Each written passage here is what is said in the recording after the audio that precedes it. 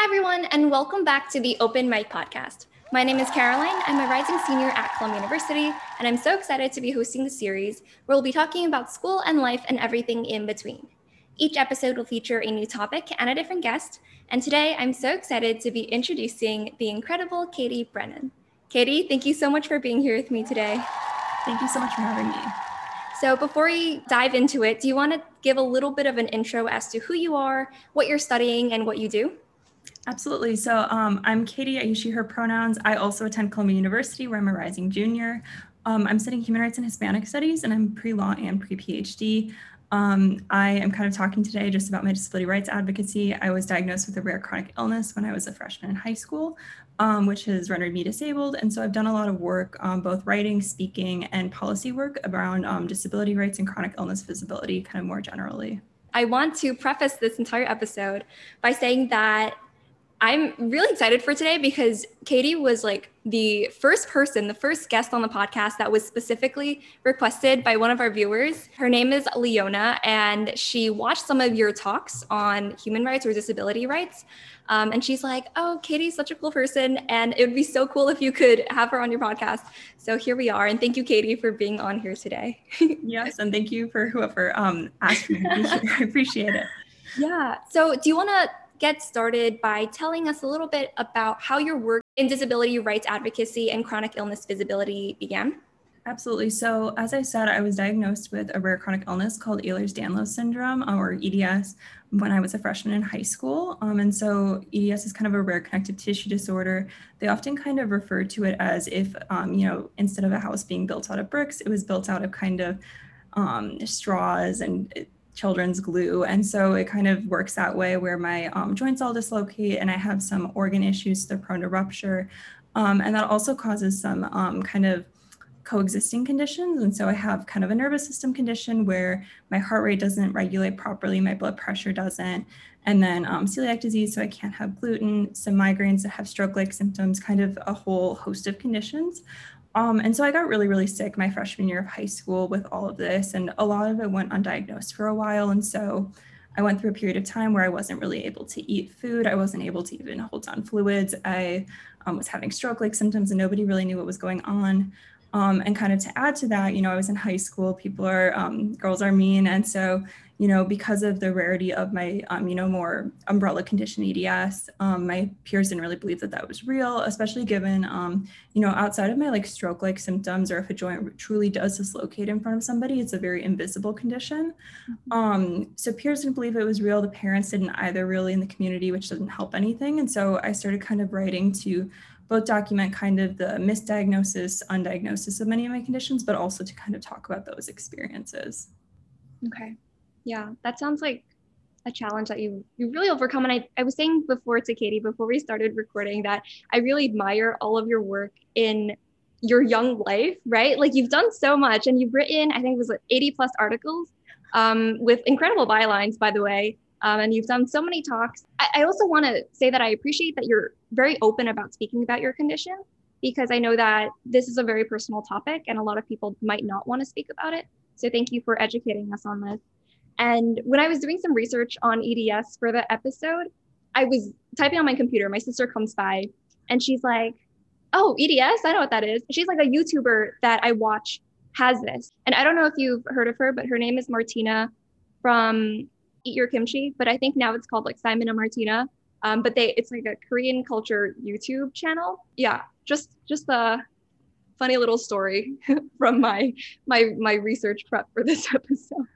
No, that's encouraging to hear. I hadn't heard about that. However, it's interesting. I wrote an article about this actually, but since I got diagnosed, there's been this weird kind of rise in like pop culture of people coming out about having EDS, and I think it's becoming more diagnosed. So like, they've had like an episode of Grey's Anatomy about it, and like, there was a singer on America's Got Talent who was deaf, who had EDS, who got really popular. And like they've said that Lady Gaga probably has it. And so it's kind of interesting to see that like there's more and more people with it and there's more kind of awareness of it. Wow. Yeah, I didn't know that. Yeah, that's so awesome. And I guess talking about more personally about your experience with your diagnosis, I know sometimes diagnoses can be both life altering and also clarifying at the same time. So I'm wondering how you viewed your diagnosis and how that experience came about. Yeah, so I was sort of lucky actually in how young I got diagnosed, as strange as that seems, because it is a genetic condition where I've always had it. But being 15, that's actually on the much younger end for being diagnosed with EDS. So I was sort of lucky. And I think that in some ways, like you said, it was kind of clarifying. I've always had kind of strange things that would happen, you know. I would shrug my shoulders when I was younger and they would kind of move around in the joint, or I was kind of the kid who was just always sick and always having, you know, sports injuries. I literally remember in like third grade, I stood up from getting something from under my bed and I like sprained my foot literally from like standing up from the ground. And it was just a running joke in my household. Like, how could somebody possibly do that? Because I was on crutches for months. So I think in that way, it was very clarifying, kind of, you know, it made a lot of sense. However, I think also something with EDS is you tend to get diagnosed once it's starting to get bad or once it's gotten really bad. And so at the same time, you know, it was life altering in that I got diagnosed at the same time that it got progressively worse. And so it's not that the diagnosis necessarily did that maybe, but I definitely did get very sick when I was a freshman in high school. And a lot of that is kind of comes with EDS. So often, you know, one piece of it gets bad and then all of the other conditions kind of spiral with it. And then that's where everybody kind of gets this list of diagnoses that continues to grow and grow all at once.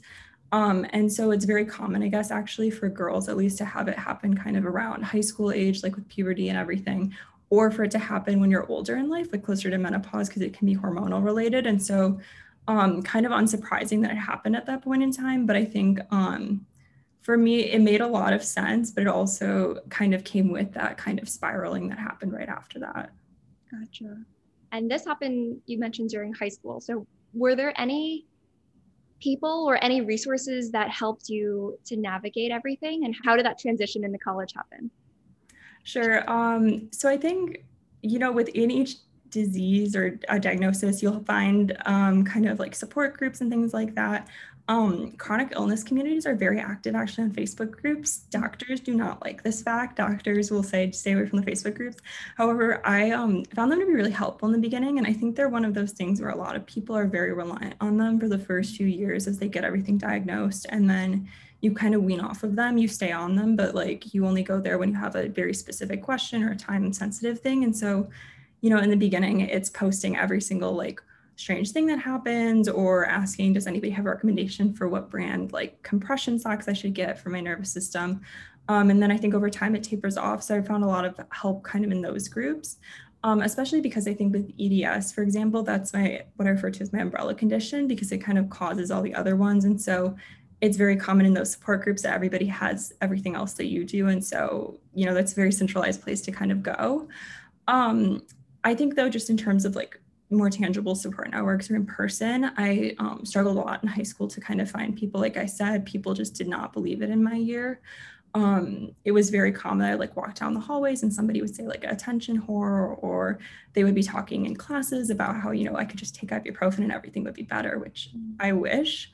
And so I think, you know, I found a few friends who were really supportive throughout high school. And then obviously my family was very supportive as well, but it was kind of finding communities outside of that. And so I think I turned to writing in a lot of ways just because that was kind of how I found people and how I started working in nonprofit spaces. But I think, you know, when we talk about transitioning to college, it was actually very strange to me that there's a lot more, I found at Columbia, at least, like there's a lot more acceptance and people never really doubted the existence of the condition. I think in some ways the logic of it, if I was faking an illness, I would probably pick something a bit more believable, I often tell people. And I think Columbia students would probably subscribe to the same logic. I just remember actually at orientation standing in line to like, I think to go into Butler, the big library for the first time, and somebody taps me on the shoulder and they're like, wait, do you work for this organization? They pull up Diversability, which was an organization I was doing some work for. And I said yes, but I was very nervous about this whole exchange. I was like, I don't know if I want to tell people that I do this work. And they were like, that's so cool, and proceeded to tell like everybody else around us about how cool it was, the work I did. And I was just so surprised because I came from this high school experience where people just didn't think it was real. They weren't supportive of it. So I will say it got a lot better when I got to Columbia, luckily. I'm glad that that shift happened. Yeah, and there was more acceptance here. And you mentioned some of the articles that you wrote and how you turned to writing as your sort of outlet um, for what was going on in your mind. Do you remember what motivated you to write that first article and to actually publish it? Yeah, so I remember actually I was sitting on one of the Facebook groups that I talked about, and I had seen somebody else write an article for the site called The Mighty. Mm-hmm. At the time, it was very small. If you look it up right now, actually, it's very big, which is a really interesting development as well. But it's a very small site, and you could kind of submit a story, and it would get published if it was selected or whatever in the next few days. And it was kind of everybody just writing about chronic illness or disability issues. And so I remember that I was supposed to I think I was supposed to go on a date or something like that night. And I'm sitting there and I had nothing to do.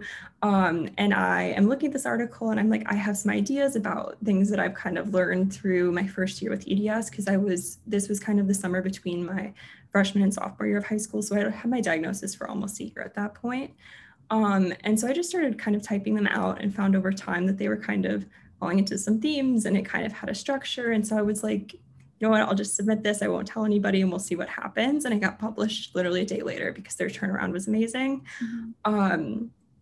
And I obviously then shared it on my Facebook. My mom was the proud parent who shared it with friends and whatnot. And the cool thing I think was that the site posted it on their Facebook page and then people were commenting and connecting with me on Facebook. And so I think that kind of got me hooked on it and I continued to write throughout that summer. Mm-hmm. But it's interesting too, though, because the site that I was kind of publishing on was very, very small at the time, as I said, and it often would be that they would contact me if there was an EDS issue in the news they wanted me to write about or something. But now it's actually very, very big. And so a lot of people know like the Mighty among chronic illness communities. So it's been interesting to see that shift also. Wow, that's awesome. Do you think that your life would be different if you chose to not write, or if you chose to stay more private about your illness versus kind of using your illness as your voice? Yeah, I definitely don't think I would kind of be on the trajectory I am right now. I don't think that I would be at Columbia. I think that that just kind of was like a cornerstone to everything else. I do think that there's a lot of, I got very lost when I kind of was diagnosed. I also, though, was looking at, as I've said, was unable to kind of keep food or water down because I had undiagnosed celiac disease. And I also was having these stroke-like symptoms. Mm-hmm. I think like doctors at the time, or the kind of sentiment among my parents even too, was kind of, well, doctors were saying that there was no way I was going to college. And the sentiment was that I probably wouldn't live past 21. That was kind of the number in my head. And so there was no real thought about college at that point. That was kind of off the table. So was any kind of career. And so I think, I started writing and processing through and then was thinking, at least in whatever time I had left at that point, looking at that kind of timeline, I could continue to write and kind of be a writer. And then I think, as I continued to write, I also received these diagnoses and my health luckily stabilized, and that kind of 21 melted away as a kind of endpoint. And so I do think that that's kind of what led me ultimately to finding again what I wanted to do and all of that. And so I don't know, if I hadn't been writing, if I would have, even gotten as many answers, if I hadn't had people kind of connecting with me along the way to recommend doctors or to recommend diagnoses to look at. And I also don't think that I would definitely be on kind of the career path or, be at Columbia or working for the American Association of People with Disabilities this summer if I hadn't started writing. Yeah, I think it's great. I think writing is a really good outlet. Even if you don't want to publish, I feel like having some private journals or just private written pieces helps you to think things through and also helps you to come to your own answers. But then if you want to publish it, then it's really great at reaching millions, quadrillions of viewers or of readers who can better understand you. So yeah, I think that's awesome. Absolutely. I know a lot of people actually too in the chronic illness community or disability who write under pseudonyms for that reason. A lot of them will come out later on. Something that happened actually, like I said, I'm an intern this summer with the American Association of People with Disabilities, and the CEO, Maria Town, will talk about how she had actually an anonymous blog while she was at the Department of Labor on shoes, and she would talk about rate shoes for how quickly she wore through them as a person with cerebral palsy. And eventually she would also talk about disability policy in these blog posts, but she was completely anonymous because of her position in government. Mm-hmm. And eventually she revealed who she was, and she actually got found and hired, I believe, for the Obama administration through the blog ultimately. Wow. And so I guess it's just like very common though that people will start out at least writing under the pseudonym just because they aren't, ready to kind of share in that way. But I think that sometimes over time people do, sometimes they don't kind of reveal that. But I think that it's interesting because many of us, start to think of it in a policy oriented way or thinking about things to change or things that we wish we'd known. And so I think it is very common still to publish in some way. Yeah. It's just, whether it's anonymous or not. Oh, that's so cool. I did not know that. And you mentioned that your writing and you're being more public about your condition helped to open a lot of doors. And you mentioned the organizations that you worked with. So do you want to tell us a little bit about what you do in these different internships and jobs? Sure. So I think kind of just to delineate it a bit, I think starting in high school, I was mostly writing, as I've said. And I think over time that evolved kind of expanded into speaking and also doing some advocacy work. And so I started just as like a social media intern for a nonprofit, specifically in an illness space called Suffering the Silence. And so Suffering the Silence actually came out of kind of an illness narrative book, and they were basically focused on just visibility, mostly through storytelling. So through posts on Instagram and storytelling events. And so I planned a few events for them in Chicago, where I'm from, and then also just was doing their social media.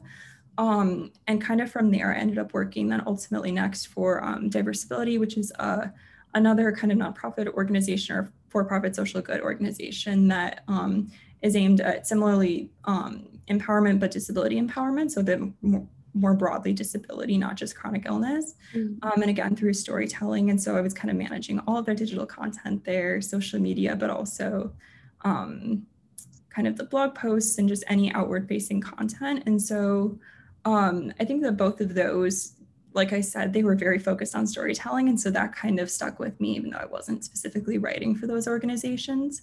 And so just kind of empowering other people to tell their stories in whatever way they were comfortable. And since then, I have also worked, as I said, with the American Association of People with Disabilities. So I was a summer intern last year and then this year as well because of COVID.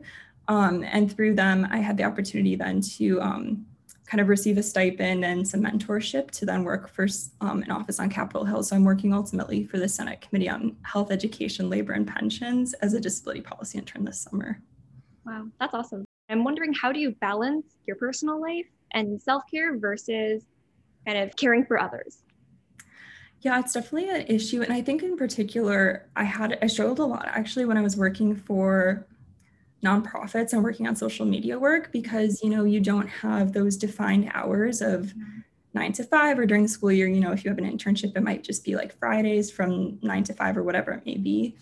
It's very much just when you have the time, which is great, but it also means it's always in the back of your mind that you could be doing that work, which I think is something that I struggled with, just not being able to sit down and watch a movie because I could be also like making graphics at the same time or something like that. So kind of learning to completely kind of sign off and tell my supervisors that I was kind of out for the week or out for the weekend so that I actually wouldn't be continually going back to work was something that I had to learn to do.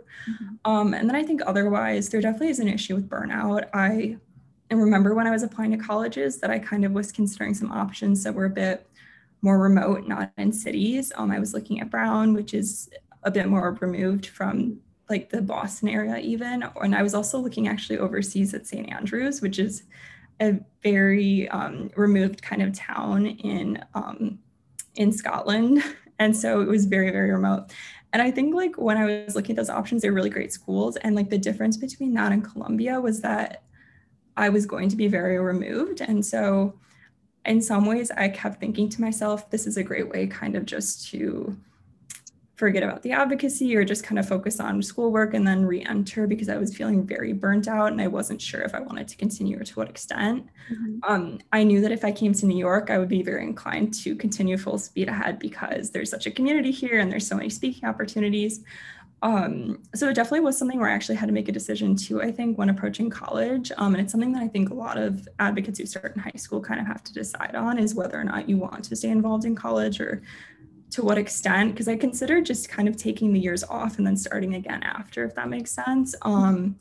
but I ultimately decided I think I would have gotten bored after about 3 weeks or so. I just know myself. So I knew that I kind of had to come here, but, decrease hours when I got here, obviously, and kind of try to, like I said, like take more time off and kind of make those boundaries more clear.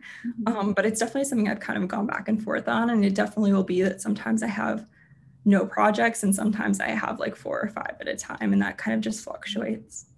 Gotcha. Do you think that most of the time spent outside of classrooms, do you think it's kind of for your internships and working for your advocacy causes, or is it kind of like split between that and homework? Yeah, I think that like a lot of time obviously is spent doing academic work, and a lot of time I think is spent doing, normal college things. Like I'm involved in student organizations on campus. I do find though that it always seeps into everything else. And so, I'm involved in the law review right now, and they have given me the opportunity to kind of allow it to seep into that. And so I had the opportunity to kind of like plan a disability law event, and we have our first like Americans with Disabilities Act is called the ADA. So our first ADA liaison. And so she kind of just makes sure that everything is compliant that we're putting out, that there's image descriptions on all of our social media posts. And I've kind of helped develop that role and onboarded her. And so I think like I have some organizations obviously that don't sound related and aren't my advocacy work, but it always just kind of seeps in because I see something that's inaccessible or something that we could do just to be more inclusive. And then I end up sharing the idea and getting involved in that way. And then I think I spend just like a lot of time, because of my majors being kind of more of the philosophy type majors where they're very paper based. Feel like I spend a lot of time just walking around thinking big thoughts and thinking about life and death and illness. And I've luckily oriented a lot of my studies to be kind of disability oriented, or my final papers are always kind of disability studies. And so I spend a lot of time also, I think, thinking about like broader theories and psychoanalyzing myself and why I actually narrate, so that I can write kind of papers about these things. So I think it just kind of all seeps in eventually, but I do still take time, obviously, to completely like check out and go into the city with friends or things like that. For sure. And talking about your majors and how it's kind of, they're more paper based, I guess theory based. How did you decide on them when you entered college? Yeah, so if I remember correctly, I think I applied as an English and Sustainable Development major because I had done work on the Sustainable Development Goals in high school, and that sounded cool. And then I applied to English, which made a lot of sense with my writing background. And then I remember by the time I got here, I had decided that I was going to shift to political science and human rights, because somewhere when I got into Columbia, somewhere in there, I kind of shifted from thinking that I would do journalism and writing to thinking that maybe I could revisit what I had always wanted to do, which is I had always been interested in law. And so I think something about getting into Columbia and like my health stabilizing gave me that vote of confidence to pursue that. And so I had shifted back to kind of political science and human rights. Over time, political science fell away, and actually a lot of that had to do with how structured the major was.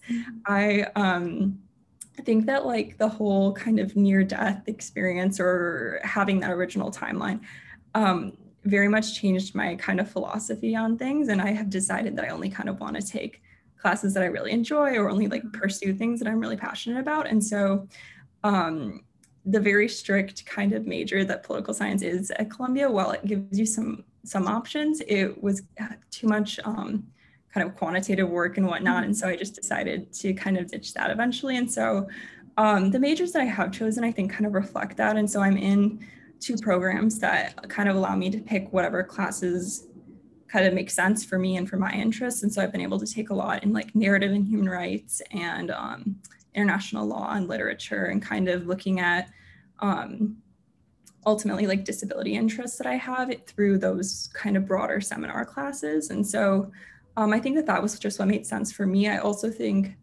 I struggle with I do really, really well with memorization, but if my, brain is off in a day, if I have brain fog, if I have a migraine, I can't memorize very quickly. And so I think that like taking a major that was kind of test oriented could have been really difficult for me. So it made a lot of sense to kind of go in that direction. Gotcha. So I've heard good things about the human rights major, because one of my friends, Tamara, she was on the Columbia Daily Spectator podcast because she's publisher of it. She highly recommends that to our viewers in case you're coming to Columbia because it's very flexible, right? Because you can choose your own niche of what you want to study within the major. Yeah, and fun fact, she actually was my resident first semester of last year. Oh my On gosh. campus. Wait, actually? Yeah, I'm an RA on campus and I was an RA semester. Yeah. But yeah, definitely a lot of flexibility in that. Oh, that's so funny. So many connections. And you're also in Hispanic studies, right?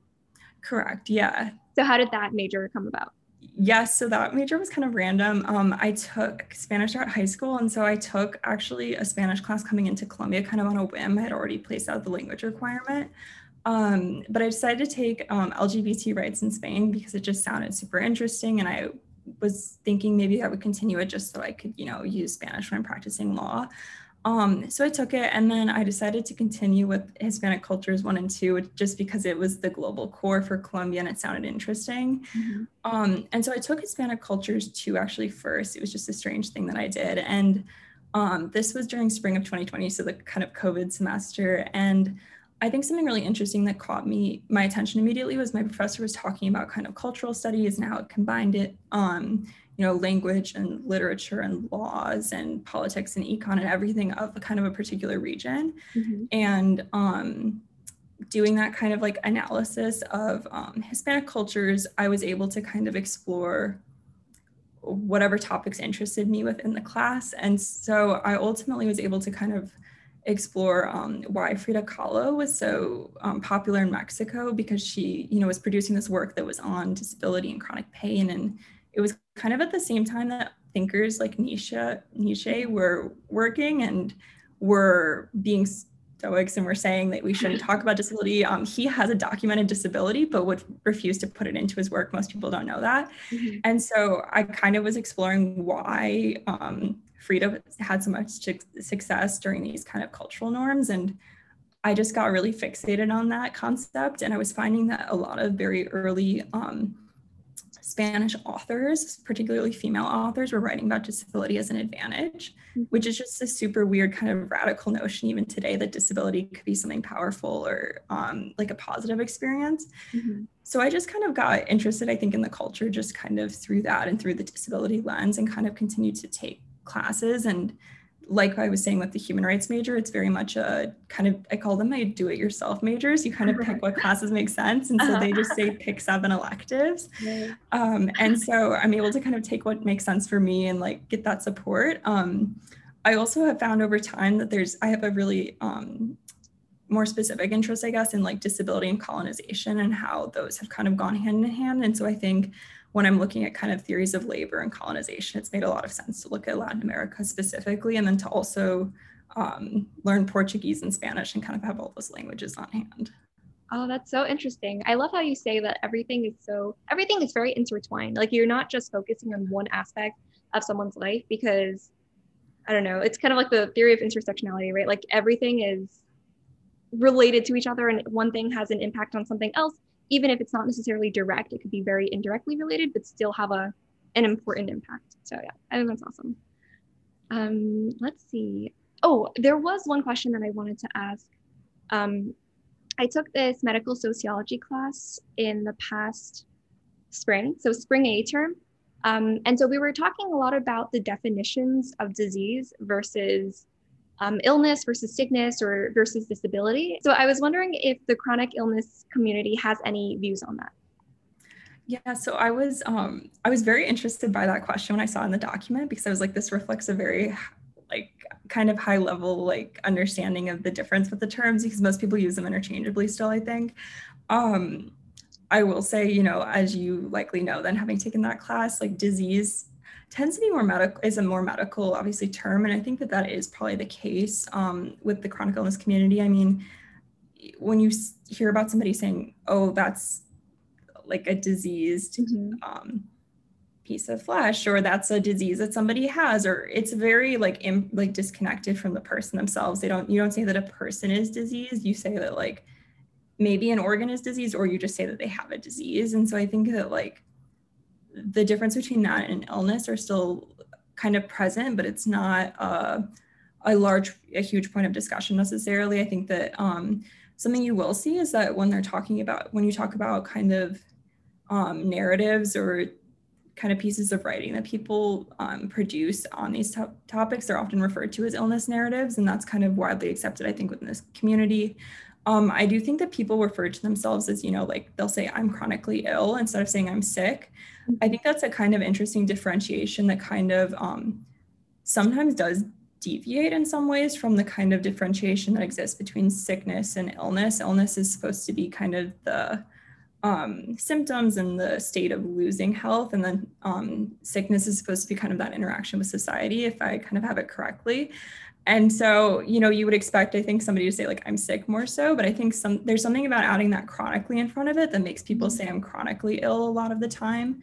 I don't think there's huge discussion there necessarily, though. At the same time, I think that somebody could say, I'm sick. There's documentaries out called Trust Me, I'm Sick. And then there's also documentaries out or books out that are talking about, chronic illness or becoming incurable or things like that are kind of the titles. And I think they're used interchangeably. I think, though, the greater kind of tension that exists ultimately is between the whole chronic illness and disability piece of things. And it's something that I struggled with. I can't pin down exactly when I went from just saying specifically that I was chronically ill to actually fully identifying as disabled. I think that that's a really hard jump for people to make, and a lot of people still won't do so. It's definitely one of those things where, in high school, I received accommodations under the Section 504 of the Rehabilitation Act. That's why they call them a 504 plan, which indicates that you have a disability if you are receiving kind of accommodations under this. And, you are identified for legal purposes as a student with a disability. I had a disabled parking pass, all these things. But I think that at the same time, I still wasn't saying like I'm a disability rights advocate or anything like that. I was saying that I was working on chronic illness or chronic illness visibility. And I think it took a really long time to finally say like I'm a disability rights advocate or I'm disabled, just because there's a lot of still internalized ableism, especially if you do kind of grow up being identifies as able-bodied. And so thinking that you had to be very, very like have a very severe limitation or that it had to be very visible was definitely something that I had kind of internalized over time. And so I think that took me a while and took me a long time to kind of begin to do that work. And I think even when I started working for Diversability, which was, as I said, an organization that works on disability empowerment, I still personally was not fully there yet with identifying as disabled. And so I felt very strange. And I do distinctly remember writing an article for their blog and writing in it chronically ill and disabled individuals. And my supervisor was like, that's fine, but like chronic illness can fall into disability just as a general thing. Like chronically ill people are disabled and like it's up to them if they want to self-identify that way. But like those are ultimately one in this same, not all disabled people are chronically ill, but all chronically ill people could identify as disabled just because ultimately they're going to have those limitations. And so I think that kind of somewhere in there I started to do so, but I think that that's where people kind of have more of a debate is whether or not they want to identify as disabled or chronically ill or both. I actually will add also with the kind of disability, chronic illness piece and the whole being legally defined versus personally identifying, I actually have found there's a strange actually generational piece to it as well. And a lot of people actually within the disability community have also. There is this really weird kind of situation in which, I have a grandmother who's been legally blind since she was 15 years old. And so she's been sort of disabled since the same time I was disabled in my lifetime. And she still to this day, if you refer to her as disabled or if you talk about her experience within the context of the Americans with Disabilities Act, she gets very visibly uncomfortable and does not necessarily self-identify in that way. When it's needed, she will when she has to kind of board an aircraft early because of her kind of lack of vision. Especially if she's flying alone, she will if she's kind of talking about why she can't see the buttons in an elevator, things like that. But for kind of all intents and purposes, she doesn't always self-identify that way. And like, that's okay. And so I think that there is this really interesting piece actually where, other generations or even in other cultures, like people are it's even less acceptable, I think, to kind of identify as disabled, or it's kind of more of a new concept. And so I think that that's been interesting as well, just to kind of notice that even as I kind of talk about experiences, even as I talk about her experiences with disability too in my own work, she sometimes could be visibly uncomfortable or things like that. So I think that that's just an interesting piece. And when I talk actually to employers about disability employment, they definitely have said that our kind of generation has come into the workplace and has been like, no, I am disabled and proud. And that's a very new phenomenon. As a disability rights advocate, that is one part of your life, but you have many other parts of yourself that make up who you are. So I'm wondering if we want to shift a little bit to fun experiences that you've had in college that you want to reminisce about right now, or that you just want to mention and suggest any fun things that people can do in college, or specifically at Columbia. I'm in that weird group of students who like evacuated during their freshman year. And so I will say, like, full disclosure, my freshman year, I was in a flare the first semester, and then I took 4 classes second semester. I was out of the flare. I was like, this is going to be great. And then we evacuated. I was luckily back for last year because I was an RA on campus. However, I wasn't able to do much. I think since then, though, kind of what I found is one thing I found kind of in the last year when I was on campus, when we still weren't able to do much, was that I actually hadn't explored the neighborhood around us very much at Columbia specifically.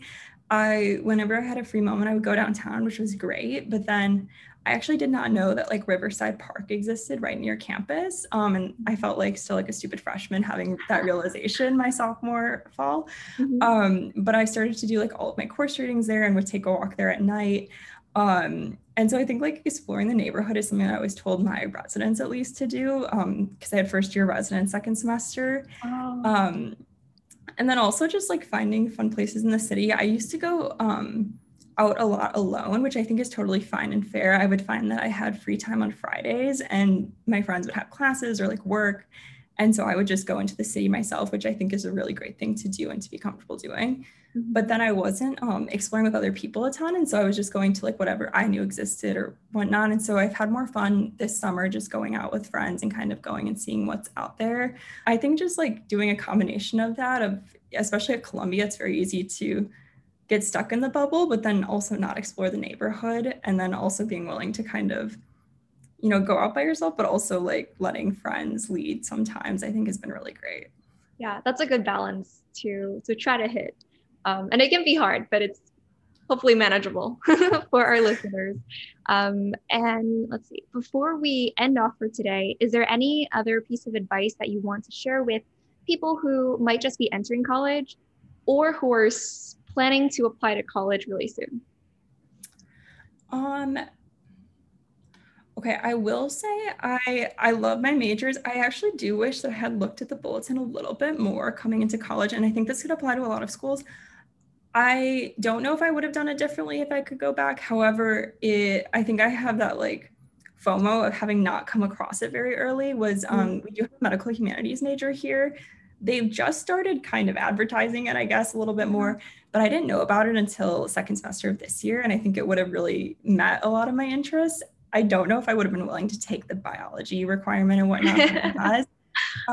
But I think like I wish that I had kind of paid more attention to that and looked into that before I kind of started. But I think otherwise just making sure to like, take advantage of whatever you can. I did find that I fell into freshman year just kind of doing my work super early and I was super prepared for classes, but I wasn't going out too much. As I said, I was in a flare for a little bit of it, but I did find this year, like if I had plans on the weekend, I actually was more motivated to do my work because I had something to look forward to. So I think that it's a Columbia student kind of thing to fall into, but don't think that you can't actually go out. It might actually make you more productive over time too.